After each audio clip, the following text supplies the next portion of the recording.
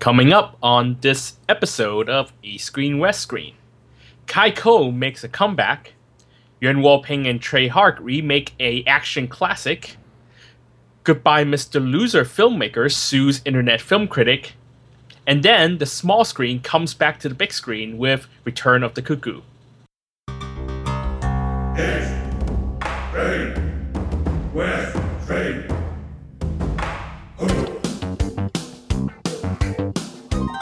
This is East Screen, West Screen with Paul and Kevin, where if films were food, they'd be full of it.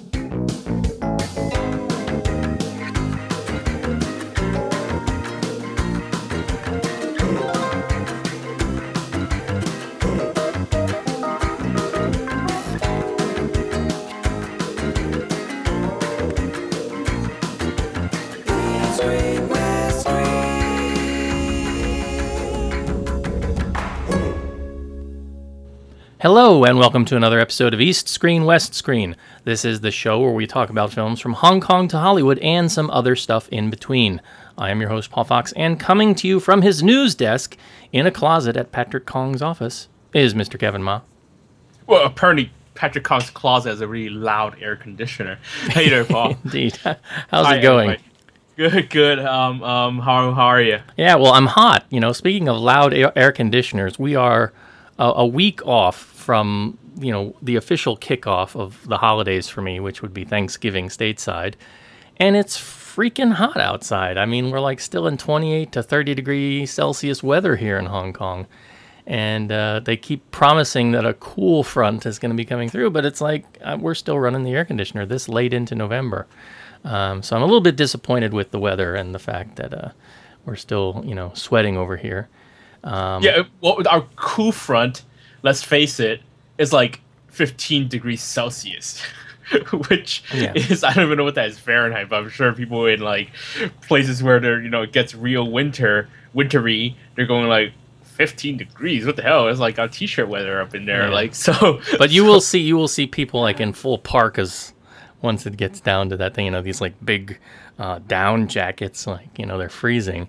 And I look forward to this kind of weather. I like it when it gets cooler rather than it's hot.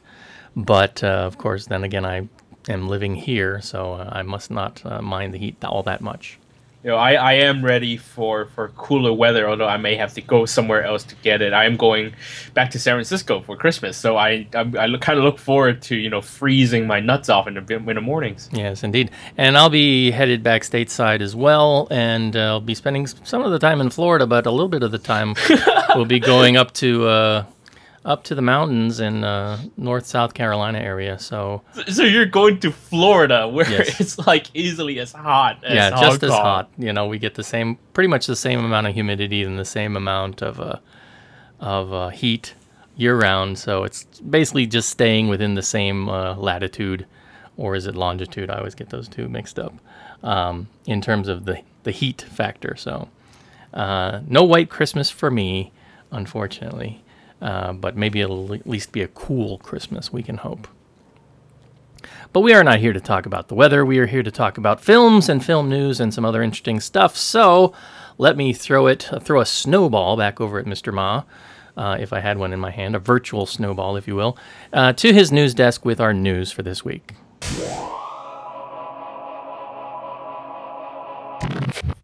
Well, here at the news desk, before we go into, real news, Paul, you follow Star Wars news locally, do you? Ah, yes, and we've been blessed by the gift that keeps on giving this year. That is Star Wars, and poor Louis Koo, who's been relegated to be the spokesperson for the Star Wars site. And they've created this promotion. Why is that poor? He finally got to hold a lightsaber and be in the Obi-Wan Kenobi robe. I mean, that's pretty awesome. You're a Star Wars fan in Hong Kong. I think he's still banging his head against the wall that he's not up there on the big screen in an official role next to Donnie. So maybe Donnie can pull some strings, and he'll get in one of the other films as a cameo or something. Maybe a stormtrooper, right? I hear that there are actually lots of famous people posing as stormtroopers, and we don't know because we just see them in the armor.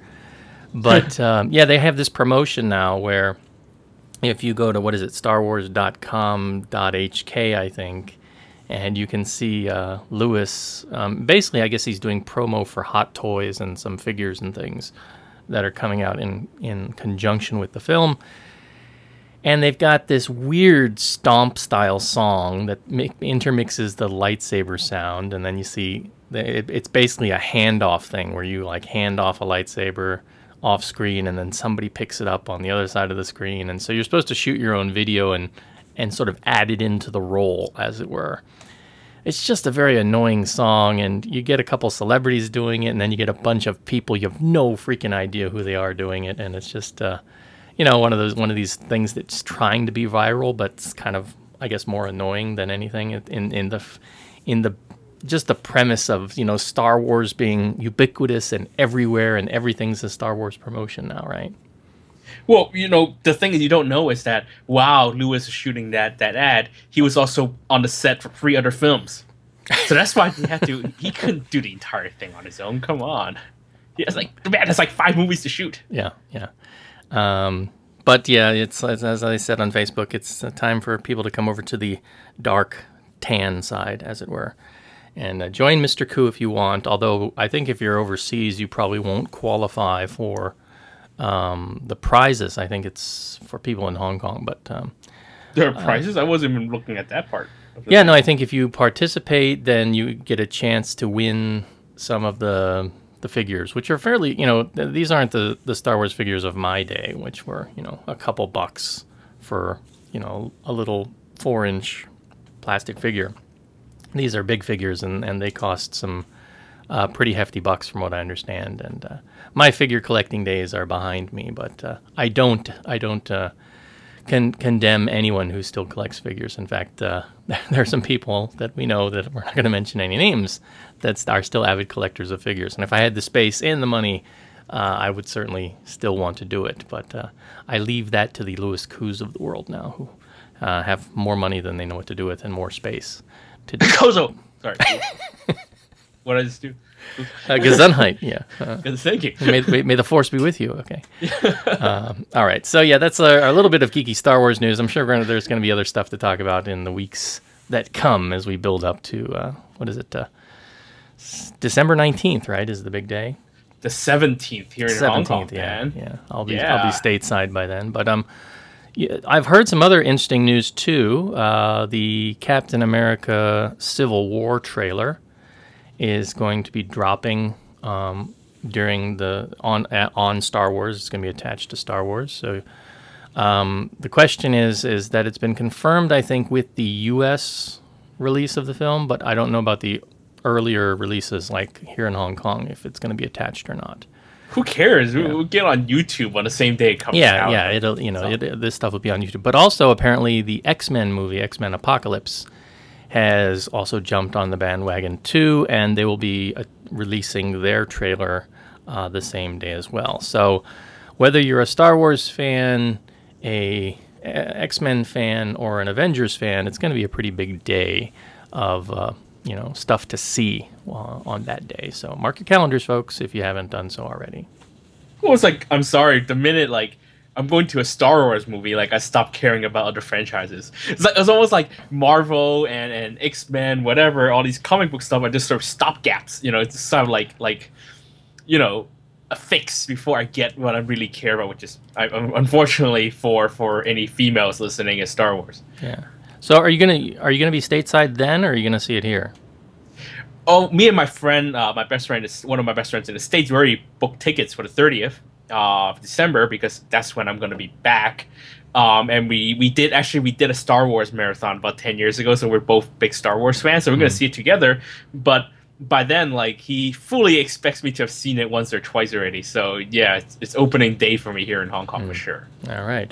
Well, I'll look forward to your report. It'd be, if we can find the time to maybe do a quick podcast while we're both on the road or something to talk a little bit about it. I mean, we might try and throw that together, but we'll have to see what schedules are like and where we're at and what we're doing and what the Wi-Fi is like wherever we are. So, well, actually, we both in the States, so actually it'd be easier to even set that up while I'm in the States.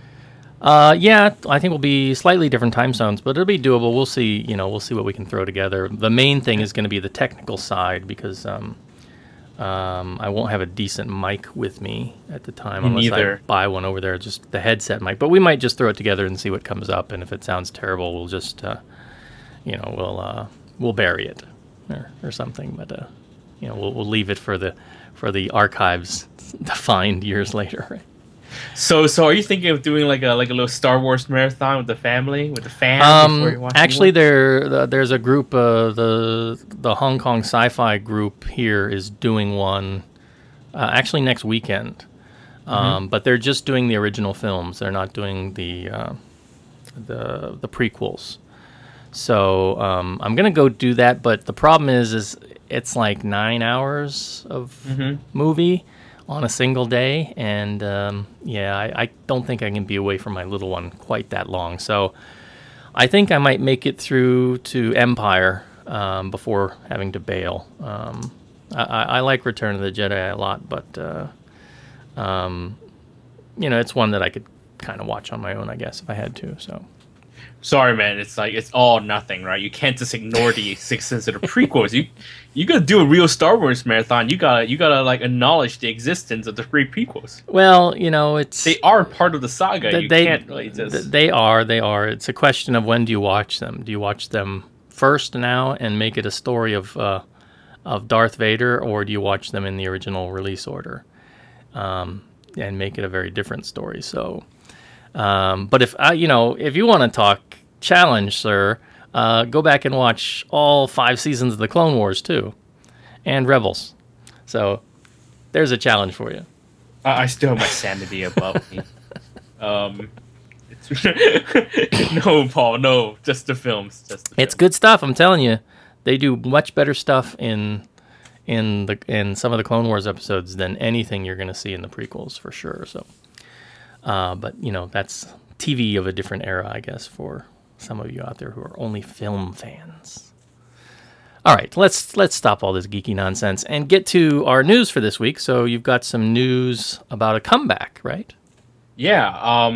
Remember Kai Ko? This is the Taiwanese young actor who starred in You're the Apple of My Eye, and he was the star of Monster Hunt, right? He was the star of the Monster Hunt, the first one, and then he was also in Tiny Times. Yay! I don't know if you guys remember other films, but anyway, he had a huge breakout in with You Are the Apple of My Eye, and he was kind of Nick's big thing for a while. But then he got caught for doing drugs in 2014 with JC Chan, and people thought that his career was over. But no, now he's making a comeback just a year after that incident. So after he went back to Taiwan, he actually joined a pretty high-profile production from a well-known art house filmmaker. He is making a screen comeback with a film called The Road to Mandalay. That's the latest film by Taiwanese Burmese, I think, filmmaker Millie Z, who is actually quite known for his art house films like Jade Miners and a lot of films that usually deal with actually they're more shot in Burma, where his home is, in Thailand and Southeast Asia around that. Ice Poison, sorry, that was the other film that he's known for. So anyway, he made film mainly around that region, and his new film actually is no different. The Road to Mandalay is actually his most commercial film, and it's a love story between 2 people who smuggle narcotics from Myanmar to Thailand. I assume one of them is Kai Ko. So the film has a budget of around $1.23 million US, which is by far his biggest budget. The film just finished shooting last month. It's supposed to be Kai Ko's big comeback, and we can actually expect to see it at possibly, overseas film festival in the coming months, because Millie Z is a pretty well-known filmmaker among the art house circle. So, Paul, have you seen Your Dad Bought My Eye, have you? Yeah. You've seen him in Tiny Times and stuff. What do you think of Kai Ko? You think he has a chance for like a real comeback? When you're in the industry, short of knocking somebody off, you can always make a comeback, right? I mean, Edison's made a comeback. Paris Hilton has made a comeback. Who's the girl from the Herbie movies? Lindsay Lohan. Lindsay Lohan. They all have that ability to just go away, be out of the media eye for a little bit, and come back and be golden. So here's the thing. More power to him, I guess, as long as he's cleaned up his act. Here's the thing. Kaiko is going to have to will have to make his comeback without China because he was caught in that series of what do you call it? Arrest or crackdown on vices in the film industry, entertainment industry. So the fact that he got caught and was punished doesn't mean that he's redeemed himself in China. At least the government is not going to let him essentially be in films anymore. In fact, he has a film called Ah Chu, which is also based on a novel by Giddens. That film's finished, but it's been sitting on a shelf for the last year because that film is pretty much not allowed to be released in China, even though it's a Taiwan co-production. But because it is a China co-production, they needed to also play in China, and that film's been sort of just stuck on the shelf. So it's very hard to say if his career will ever have come back to where it used to be. But it kind of forces him to pay attention to its home market, and I think that is something that may lead to a lot more interesting choices for roles.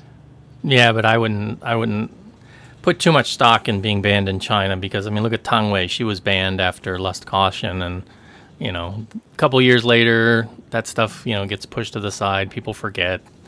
Other things take up the limelight, and you get a job again. Well, Tang Wei didn't commit a crime, one, and two, that that her comeback she probably took a lot of under the table dealings and negotiation, things like that before that actually happened. I'm not sure if Kaiko has that sort of clout behind him for him to I think his manager is also in some legal trouble in China as well, and she just doesn't have the clout that Tang Wei has backing her. Yeah. Well, good luck to him. We'll have to wait and see if he can rise from the ashes like the phoenix. Just don't smoke them. All right, next bit of news. Yuen Woo-ping, I'm sure you know who he is. He's like the legendary action choreographer.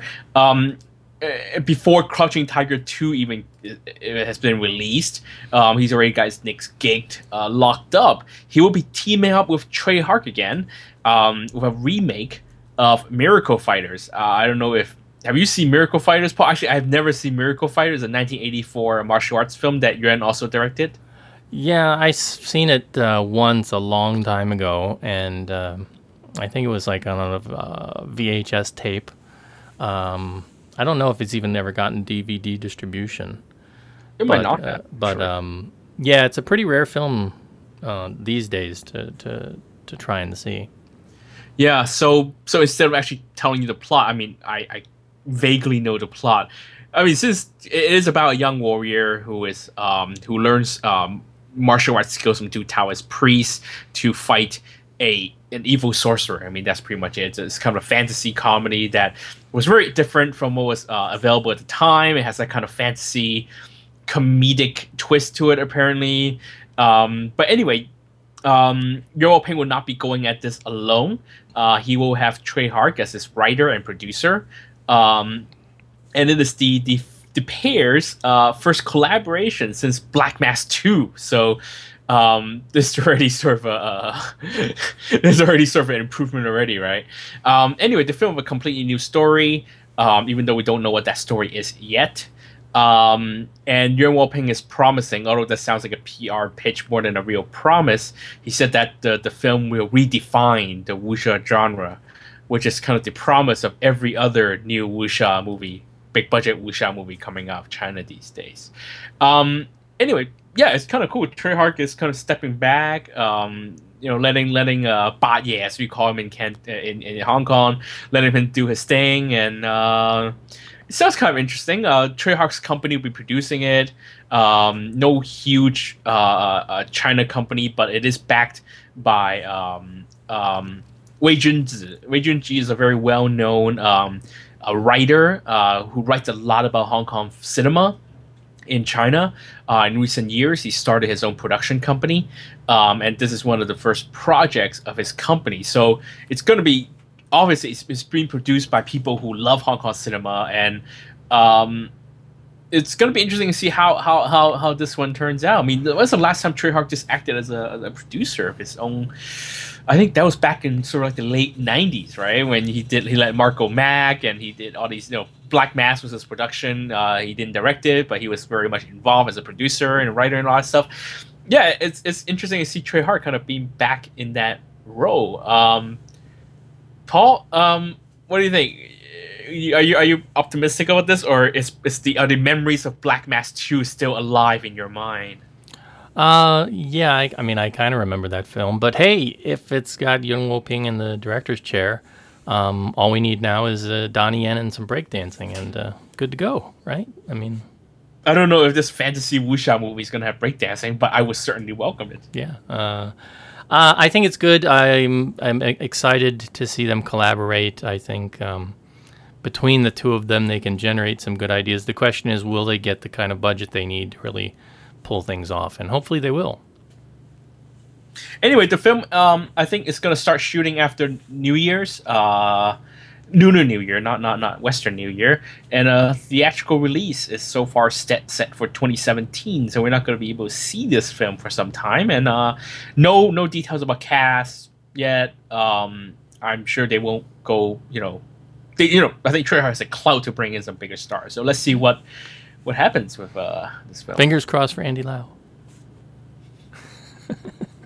Andy Lau can't be in everything, Paul. I know. But I can dream. I can wish. I can hope. No, you can't dream. This is going to be the 5th Andy Lau movie of that year, I'm sure. Yeah, but it'd be like the 55th Louis Koo movie. So, maybe Tsui Hark will cast Louis Koo. Yeah. And give us an Andy On cameo for fun, right? Maybe Eddie Pang, because Eddie Pang doesn't have enough movies.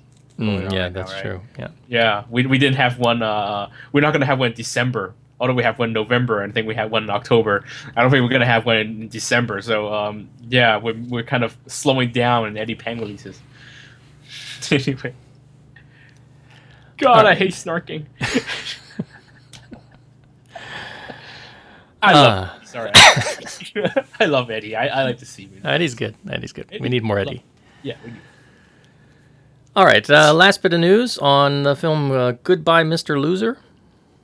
Yep, I think we talked about the film before. Goodbye, Mr. Loser, a kind of a sleeper hit in China. Apparently, it's made a lot of money. It's made 1.4 billion RMB already, which is, to use the explicit language, a shit load of money. Anyway, but the filmmakers apparently still worry about their reputation after making so much money. They are going after an internet film critic for accusing it of plagiarism. What happened was that this writer, real name is Yang Wen, under a pseudonym, wrote a very, very long article for a public WeChat group for film criticism, detailing how Goodbye, Mr. Loser is plagiarized from a film called Peggy Sue Got Married, which was directed by a director that you may know. His name is Francis Ford Coppola. But anyway, the film was very, small kind of comedy, very different from what Coppola was used to making, I guess, at the time. But it was a 1986 film. And the article, and I've read the article, it actually goes into a lot of details about how Goodbye, Mr. Loser resembles Peggy Sue Got Married, pretty much story beat by story beat. The producers of the film got really angry and threatened to sue, but the film critic did not back off, and now the filmmakers are suing. They have already filed a lawsuit with a Beijing local court. It's already been accepted, and the filmmakers and producers are asking for 2.2 million RMB in damages for degrading the film and for damaging the reputation of the creators with malicious lies. So not in addition to the damages, the financial damages, they also demand that the film critic remove the post even though it's already been reposted around the internet. They demanded to remove the original post. They also demand that he posts a public apology on most or every single major Chinese media platform. We talk about Sina, Phoenix, I think People's Daily, all the major web media. So what does this mean? I think in China, I mean, you could always talk about censorship and whatnot, but actually film criticism is very much a sort of a Wild West kind of thing where you don't really have a critics union that, we talk about the credibility of certain critics, but actually in China, there is no real sort of a separation between sort of the official, the highbrow film critics and the internet film critics. They sort of just all scramble into one big, wild, untamed place that is called the internet. So it's very much a sort of free reign. Film critics, the so-called internet film critics, they can pretty much write anything about film as long as it's not, politically sensitive, which very rarely it is. I mean, when you talk about commercial Chinese films, you don't really have to touch these sort of things. So it is still a very wild, untamed place. Of course, there are claims of films plagiarizing other films. It is China after all. But I think this is the first time that a film company and the creators of a film has sort of come back, struck back at a film critic for accusing them of plagiarism. I have not seen Peggy Sue Got Married. I have not seen Goodbye Mr. Loser. Honestly, I did not think that the original article was super convincing about the whole plagiarism issue, because I think either the word formulaic does not exist in Chinese, or the film critic really truly believes that the film plagiarized. But honestly, I didn't think the post was very convincing. Just because a film follows a certain formula, a certain narrative formula, doesn't mean that it's plagiarizing another film. But yet, I think there's a very sort of dangerous precedent to set for film criticism in China. I think that if this lawsuit or the producers win at this lawsuit, this could be leave a very huge impact on what film writers can write in China. And this is something that we don't really want to tighten freedom of speech further in China, and especially in a field where we still get relative freedom in terms of writing about certain topics. So yeah, this could be potentially a kind of a game changer. I mean, if the filmmakers lose, then things go back to originally. But if they win, then I'm almost scared to see what the impact will be.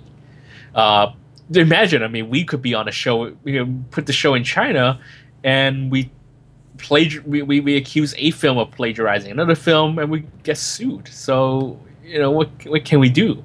So Paul, this must kind of strike a nerve with you, right? Well,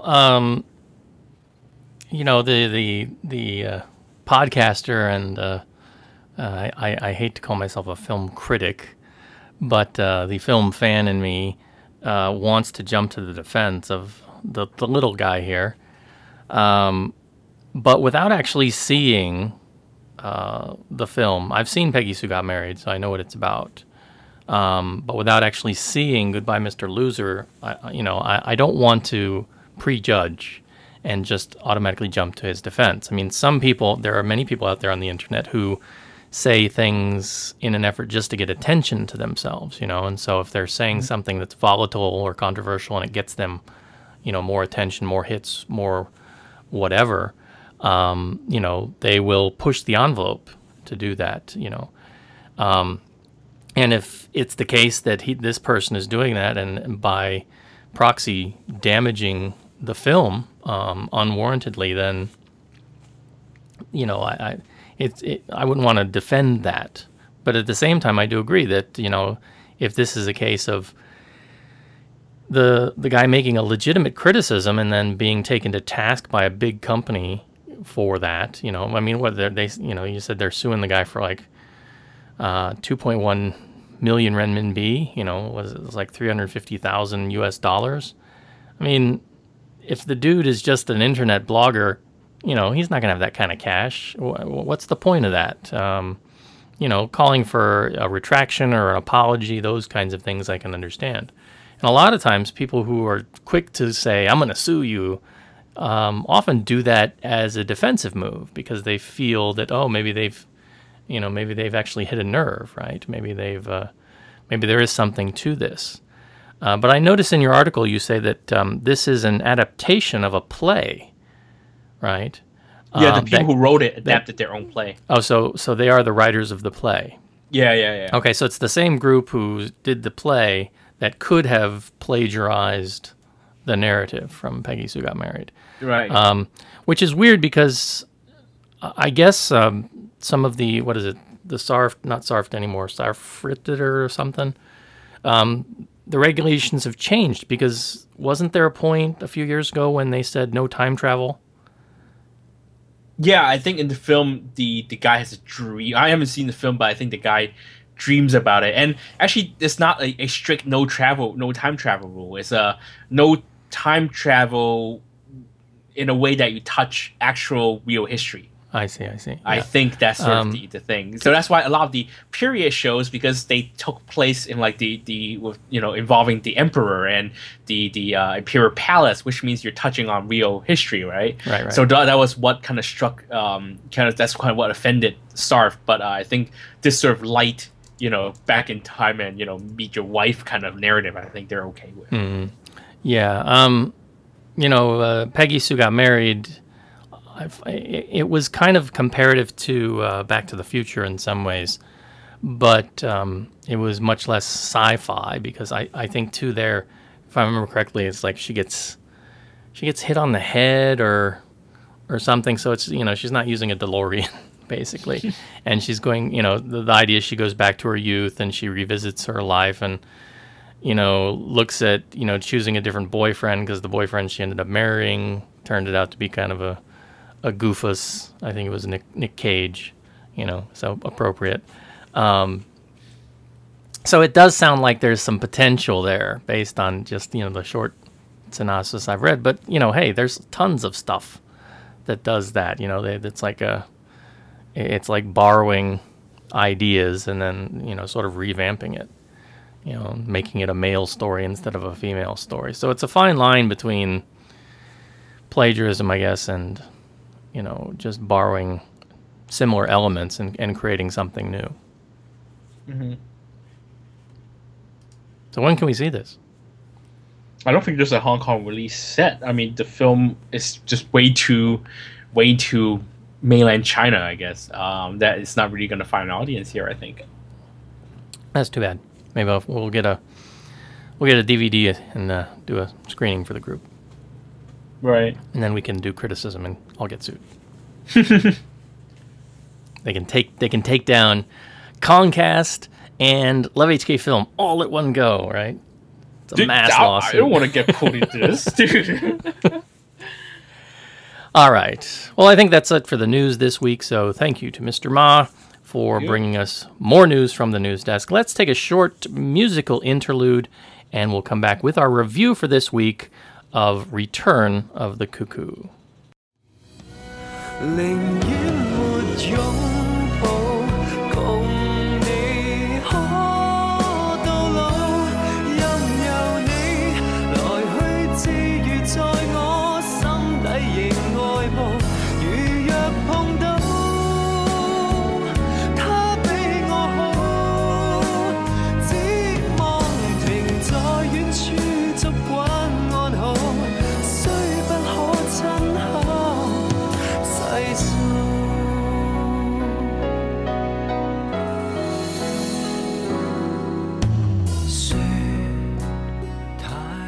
And we're back. Our film this week, Return of the Cuckoo, a film that is a carryover, a sequel, if you will, on the big screen from the small screen version of the same name of a TVB 20-episode drama, which premiered back in 2000.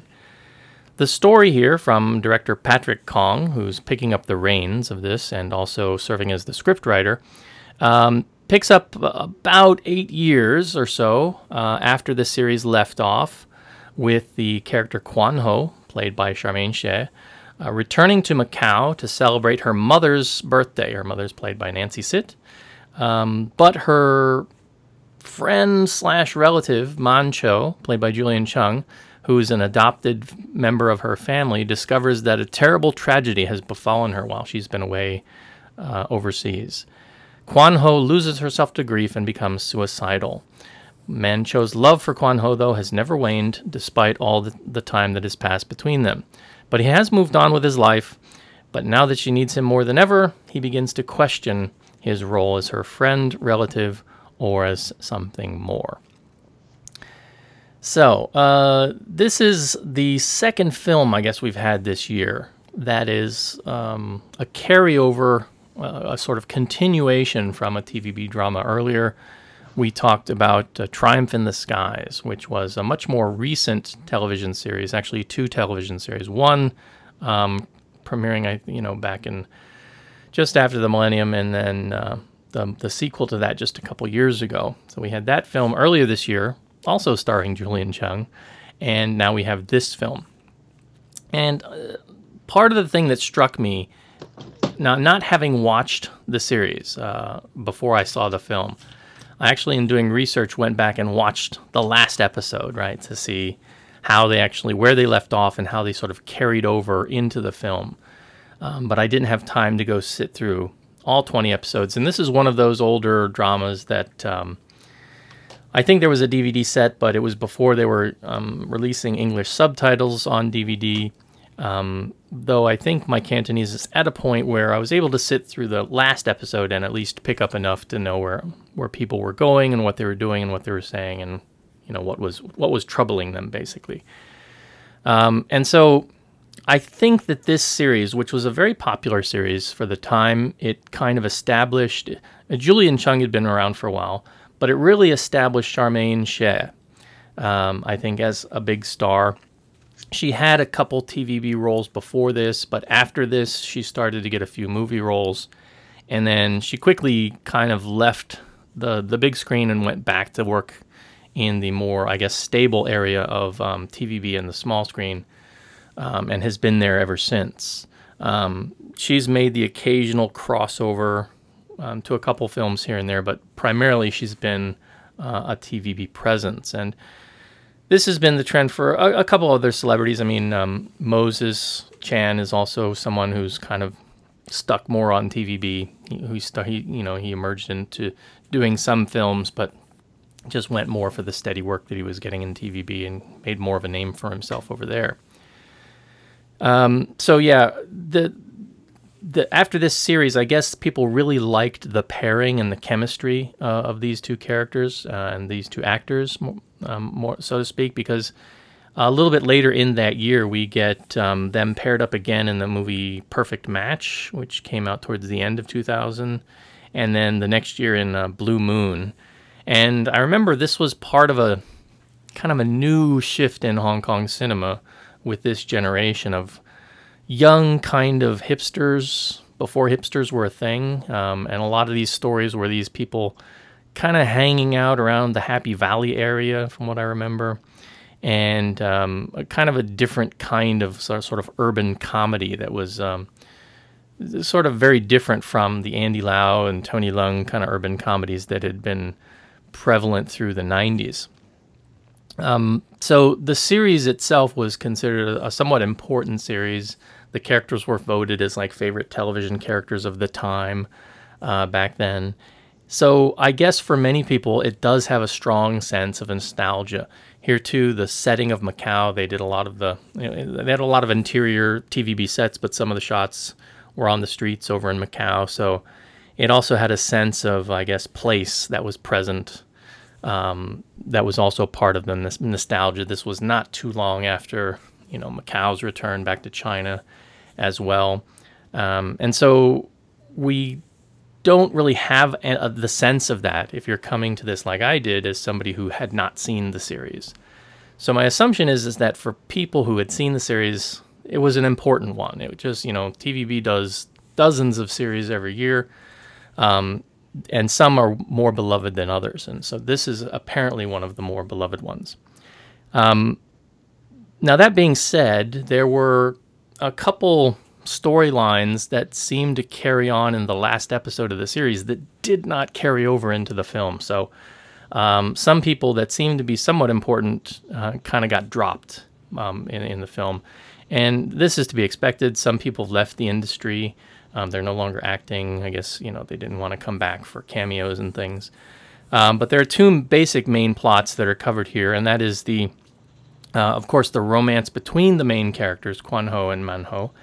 And then there's a secondary character named Kam Seng, who, in the interim between the TV series and the film, seems to have gone on to become a somewhat big player in the casino, the growth of the casino industry, and he suddenly loses that. I guess he's got his fingers in too many pies, and maybe not everything's legal and above board. So he seems to have become a really big player, and then he has a fall, and then so part of his storyline is trying to recover from that. But he doesn't. Even so, he doesn't. That character's played by Michael Tong. He doesn't get a lot of screen time. But there is the fun appearance of Kent Tsang as this kind of Howard Hughes, kind of a big mogul investor. So it's kind of fun to see him walking around in pajamas with this really long hair and just looking completely grody. The film, too, introduces a couple new characters. So we have, of course, Nancy Sit here as the mother. She has the basic story from the series was that she had adopted Julian Chung's character from a somewhat abusive mother, and Julian Chung was at some point a mute. He could not speak or could not hear, so he learned sign language, but he recovered over the course of the series to where he could speak and hear normally, I guess. And he had always had a crush on his, I guess, basically his stepsister or adopted or foster sister, or whatever you would call her, played by Charmaine Shea. But she ends up having a relationship with another character played by Stephen Ma. And by the end of the series, they've gone off, gotten married, gone overseas. And in the very last episode, we see her returning to Macau with a couple kids in tow. So by the end of the series, she's got like a daughter and a son who look like they're about 4 or 5 years old. But it's one of those things where it's the affection is never really openly spoken. The characters kind of like each other, but they never say it. And so other things happen to keep them apart, and they end up going on with separate lives. So the film does its best to bring them back together through basically off-screen events that we never see, we're only told about, that are very tragic and that affect Charmaine's character in a very negative way. So a good portion of the film is her basically trying to kill herself over and over and over again. So she commits suicide, they rush her to the hospital. The doctor says, "Hey, this person is suicidal. All you people who are her friends and relatives, keep your eye on her. Don't let her out of your sight." Okay. Then the very next scene, she's walking on the street by herself with nobody around, right? She commits suicide again, or attempts to, and back to the hospital, and the doctor's saying, "Hey, I told you people, this person is suicidal. You don't leave her alone. What's wrong with you?"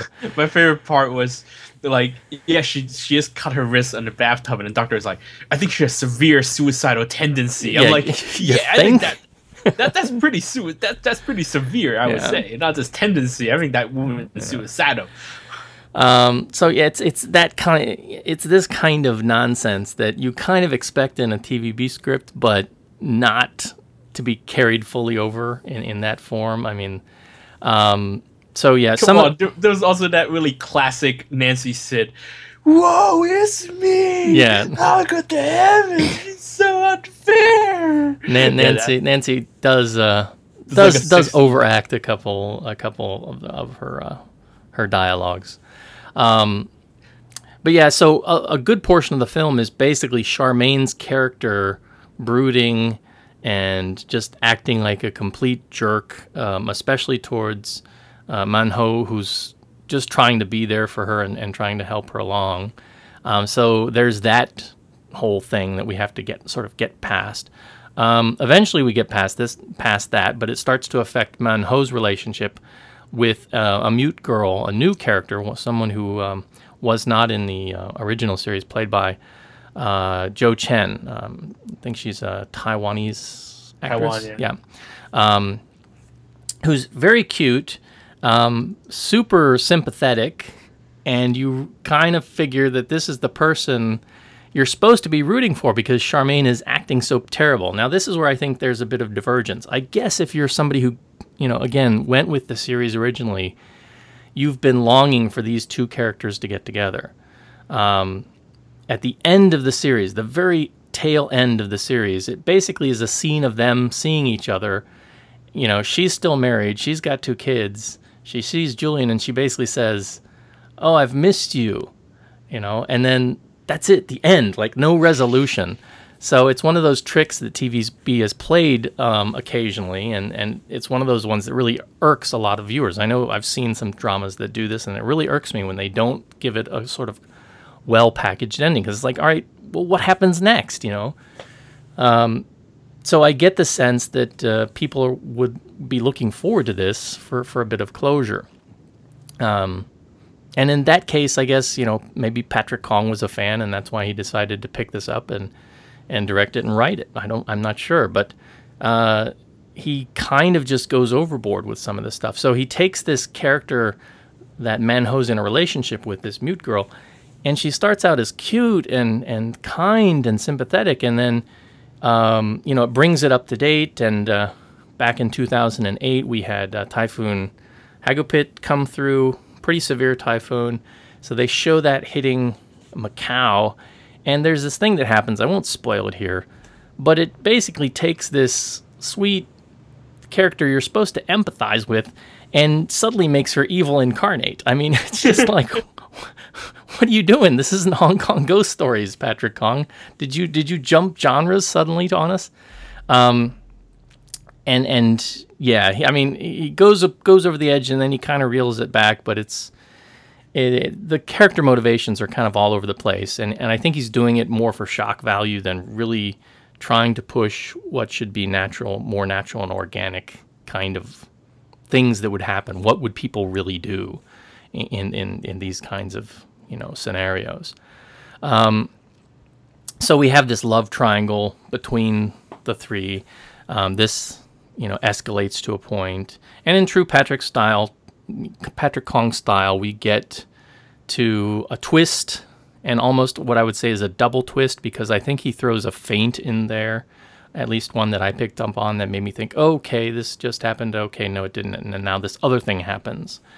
So he does try and throw a little bit of a curveball in there to fool the audience. And by the end, though, I think it does kind of try, it feels like it's giving you completion, and then it kind of, yanks it back. And I'm wondering if this is like the J.J. Abrams treatment, right? I'm wondering if this is like, for Star Trek fans who went and saw Star Trek and thought, oh my God, what did he do to the series that I love, by putting his directorial paws all over it. And for people who are still dreading, that what he's planned for the beloved Star Wars franchise, I'm wondering if they kind of see this in that same light, that they came out of this and were like, oh my God, what did Patrick Kong do, to this beloved series of mine? I haven't really yet talked to anybody who's been a super fan of the series, but the scuttlebutt that I've heard from my wife that she's been reading on various blogs and things is that most people who know the series tend to say the series is still far superior than this film. So that tends to be the word of mouth so far.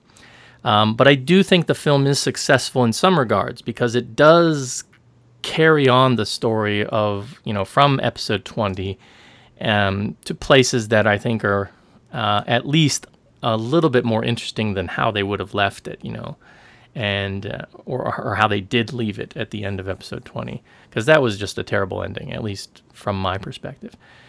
It does fail, though, because it makes this his personal playground, and it's got his sort of signature moves as a scriptwriter all throughout it. So if you're familiar with his work, you just see stuff that you've seen before. People kind of doing things, slight nods to the camera and slight little emotes that where oh, okay, something's up. This person did something, and this person did something bad, and now somebody else is going to suffer for it, kind of a thing. Somebody has a headache, and that means something that's going to come back. For sure it's not a good thing. So I think this is going to annoy many fans, and for some average audience users, it's going to bore them, because if they're familiar with his work, they've seen this stuff before, and actually the chemistry I don't think is really here. I just didn't feel the chemistry between the two leads as I felt in other movies they've done together, or even the last episode of the drama. It seemed like they had more chemistry going on there than they did here. But I would say that if you're going to watch this and you have passable Cantonese, go online and try to look up the series and watch the last episode first. And that will give you a sense of what was and what has become, after, when you see this. Otherwise, I would say if you just plan to go at this alone, without the context of the original, ideally you could watch the whole drama. And I think at some point I might try and go back and watch it, but I've got far too many other things on the plate right now. But I would say, otherwise, if you don't have any interest in going back and watching it, if your Cantonese is not up to snuff and you don't like sitting through stuff that's difficult for you to understand because there's no subtitles, I'd say wait until this one is out for rent, maybe Netflix. Maybe it'll be on Netflix Hong Kong next year, and go over to Netflix US or some other places. I'll wait for a rental to come by, or the discount bin, because it's really, unfortunately, not as good, not as creative in that sense as some of his other works. And we're in the midst of the Patrick Kong retrospective right now as we speak, right? No, I think it's next month. I think. Isn't? No, I think it's going. It's right before anniversary comes out, I think. I thought they were playing it at the end of November. No, maybe I looked at the dates wrong. I don't know. I haven't re-looked at the dates either, but yeah. I don't remember. But Paul, you every flaw you point out, you're right. I completely agree. But you're so easy on the film. Well, Why are you so easy? Because the flaws, those are what we call, touch of death kind of worthy over there. You're so easy on it. I think that there are worse Patrick Kong films out there, to be honest. And this is not a big offender in terms of, the leads are fine.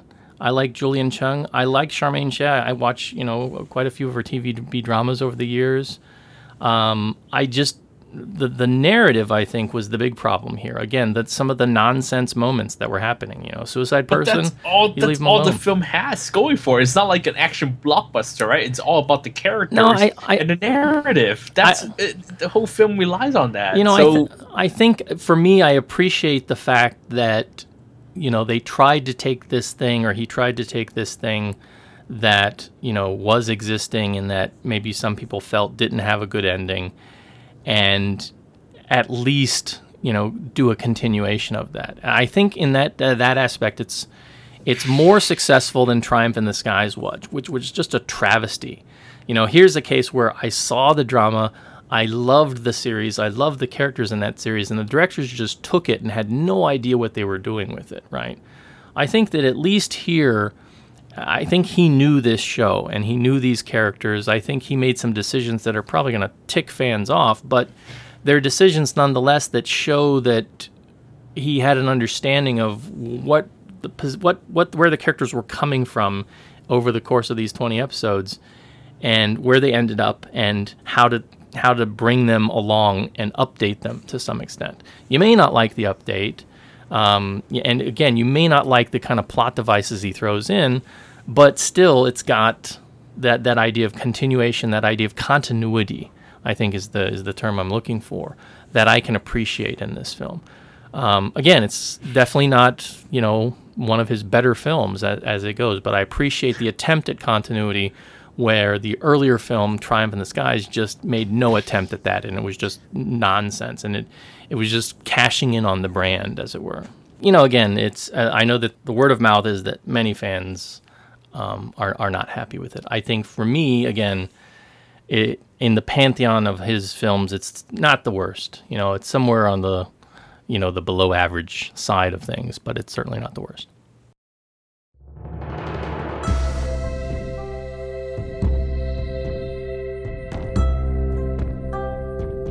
You're listening to the East Screen West Screen podcast. Visit Kongcast.com for more.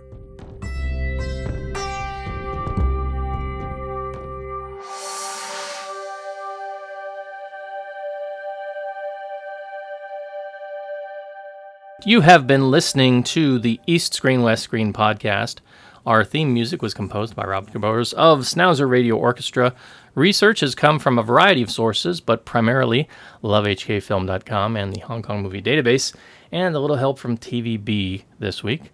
And a tremendous amount of moral support from you, the listeners. So if you would like to be part of the show, you can get in touch with us via the website at kongcast.com. That's KONGCAST.com. And we would love to hear from you. Send us a question, post a comment, or some feedback. Tell us what you like, what you don't like. We're happy to hear from you and to converse with you. You can also get us on Twitter, twitter.com/Kongcast, or on email, that is eastscreen@gmail.com. You can also drop by on Facebook, that is Facebook East S West S.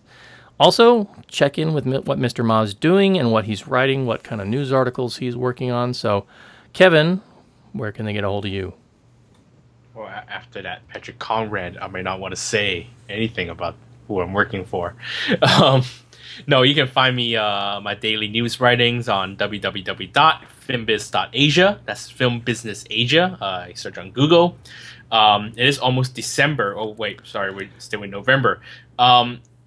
But in a couple of weeks, the new December issue of Discovery Magazine will be on your Cathay Pacific flights and Silk Road on Dragon Air flights. You can also get the app for Discovery in the iTunes Store.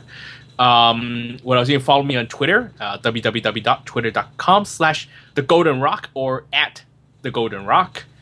You can also email me, unless you're a Patrick Kong fan, then probably best not to. Or if you are Patrick Kong, probably not. Email me at kevin@filmbiz.asia. Yeah, that's it. All right, so next episode, 179. Still not sure what we'll be covering next time, but it's probably going to be either the supernatural thriller Daughter, starring Hoi Ying Hong, Kara Hoi, or perhaps Zinnia Flower, starring Karina Lam, depending on which I can get out and see and when the next time we're going to be recording. After that, we've got, I think, Nick Chung's new movie coming, and I think there's a Lau Ching-wan movie on the horizon as well. A couple other things before the two of us are going to be heading off and on the road, but we will keep you posted on what we're going to be trying to cover and when. So all of that and more on our next show. Until then, this is the East Screen West Screen podcast saying, never leave a person buried by a landslide, and we'll see you next time. See you next time, everybody.